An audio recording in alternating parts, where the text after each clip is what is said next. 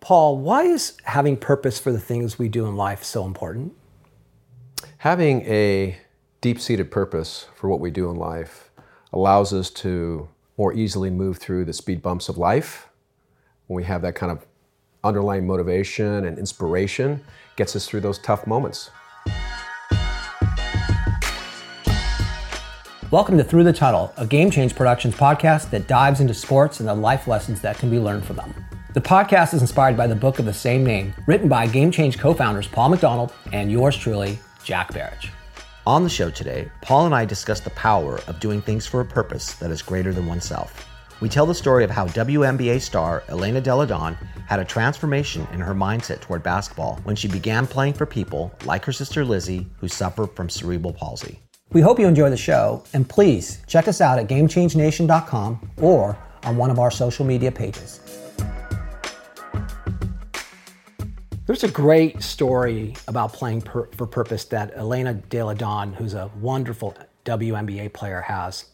When she was in high school, she was one of the most highly sought after recruits in the country. Everybody wanted her. She goes to school and she gets really homesick and comes home and quits the team.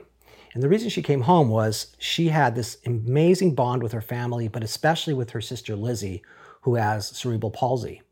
And she felt so homesick and felt the need to be around Lizzie because of this bond they had that she just couldn't bear being away from her at school during that period of time.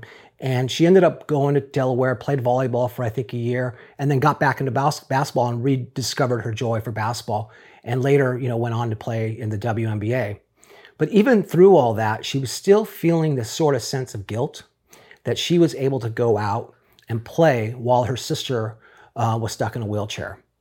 And one day she went to a school where her sister attended, where other kids with cerebral palsy or other adults actually with cerebral palsy attended. And one of the ladies there told her, she says, you go out and be the best you can be and do what you can with what God gave you, just like we do with what God gave us.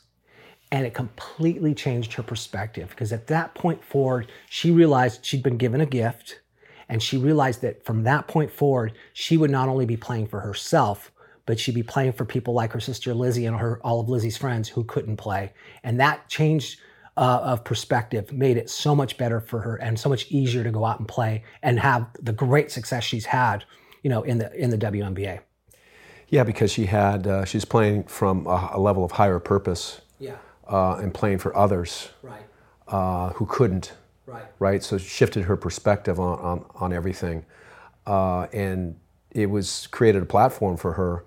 So when you have this underlying motivation that's outside of the own ego, it creates this real power, right? Because it's sort of like you're doing something for the greater good. You're doing something for others. You're doing something for the community, society as a whole, or the pure love of your sport. That's a great sense of power per David Hawkins, who wrote Right, I was just going to say, yeah. Right. So you talk about that a lot whenever we talk, the idea of power versus force. And I'm going to ask you to explain that. Power comes from that deep-seated feeling of doing something not only for yourself, but for others. And force becomes you trying to impose your will onto others. Am I getting that kind of right? You are getting that right. It comes from the ego. It comes from for your own satisfaction, your own glorification, gratification. It's where war comes from. That's right. I mean, right. We're better than you. I'm going to beat you, and I'm going to feel, and I'm going to exert my force onto you. Right. Power is much more beyond the individual. It's outside of the ego. It's outside of the individuals for the greater good. You like to use the example of Hitler being force. Yes. And Winston Churchill being power. I would argue, and I think you're going to agree, that today, in this year, Putin would be the equivalent of force, and Zelensky, the president of Ukraine, would be the equivalent of power. Having the power of standing up for your people in their darkest times, rather than, as in Putin's case, trying to impose your will and your force onto somebody else. Yeah, power is inspiring. Yeah. It's uplifting. It's dignified. Instead of just doing something for yourself, you're doing it for others. You're doing it for the good of mankind, for whatever. universal forces will conspire with you to bring it about in a much more powerful way. Yeah. The issue with the force is you can maybe achieve what you want, but you're not going to be happy. Yeah. You're always going to want more and more and more. Right. Yeah, there's a lot of people in abusive relationships who are there because of that, because the person who's exerting their force upon them keeps them in that abusive relationship, but they neither one of those two people are happy. And it's a very unhealthy way to live your life, is to try and force other people to bend to your will. Of course, it's not the way life's meant to be. Life's meant to be reciprocity. So I give, then I receive. I receive and I give. It's and simultaneously. It's not I'm just taking and putting in my pocket, or owning or controlling. It's just not as gratifying. It's not. And again, you're not going to have the level of success by operating that way. Yeah, I bring it back to sports again, and I love when you see a team that's just peaking at the right time together. And the one thing you'll hear them often say is, we play for each other. Right.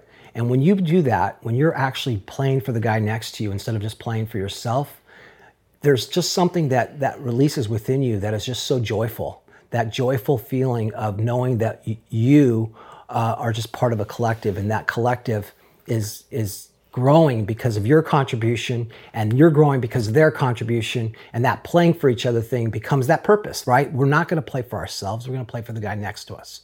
And the team, and the community, and the city, right. and all of the fans, and all of that. It's an unbelievably awesome way to live and be.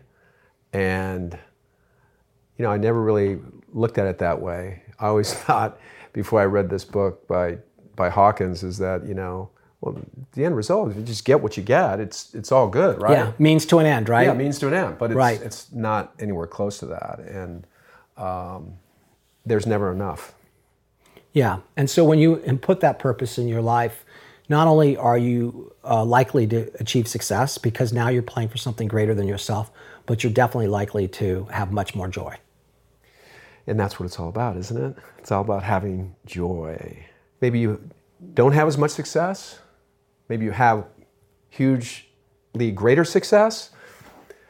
But if you have joy, it'd be worth it, wouldn't it? 100%. Hey guys, thanks for listening to Through the Tunnel. If you like the show, please be sure to subscribe, rate, and review it. It'll really help others who love sports and the lessons they provide to find the show, and together create Game Change Nation, a community that is dedicated to lifting each other up. Also, we'd love to hear your stories, so please visit GameChangeNation.com or any of our social media pages to give us your take on sports and life. And finally, check out our book, Through the Tunnel, which is now available on Amazon. Thanks again for listening, and have an awesome day.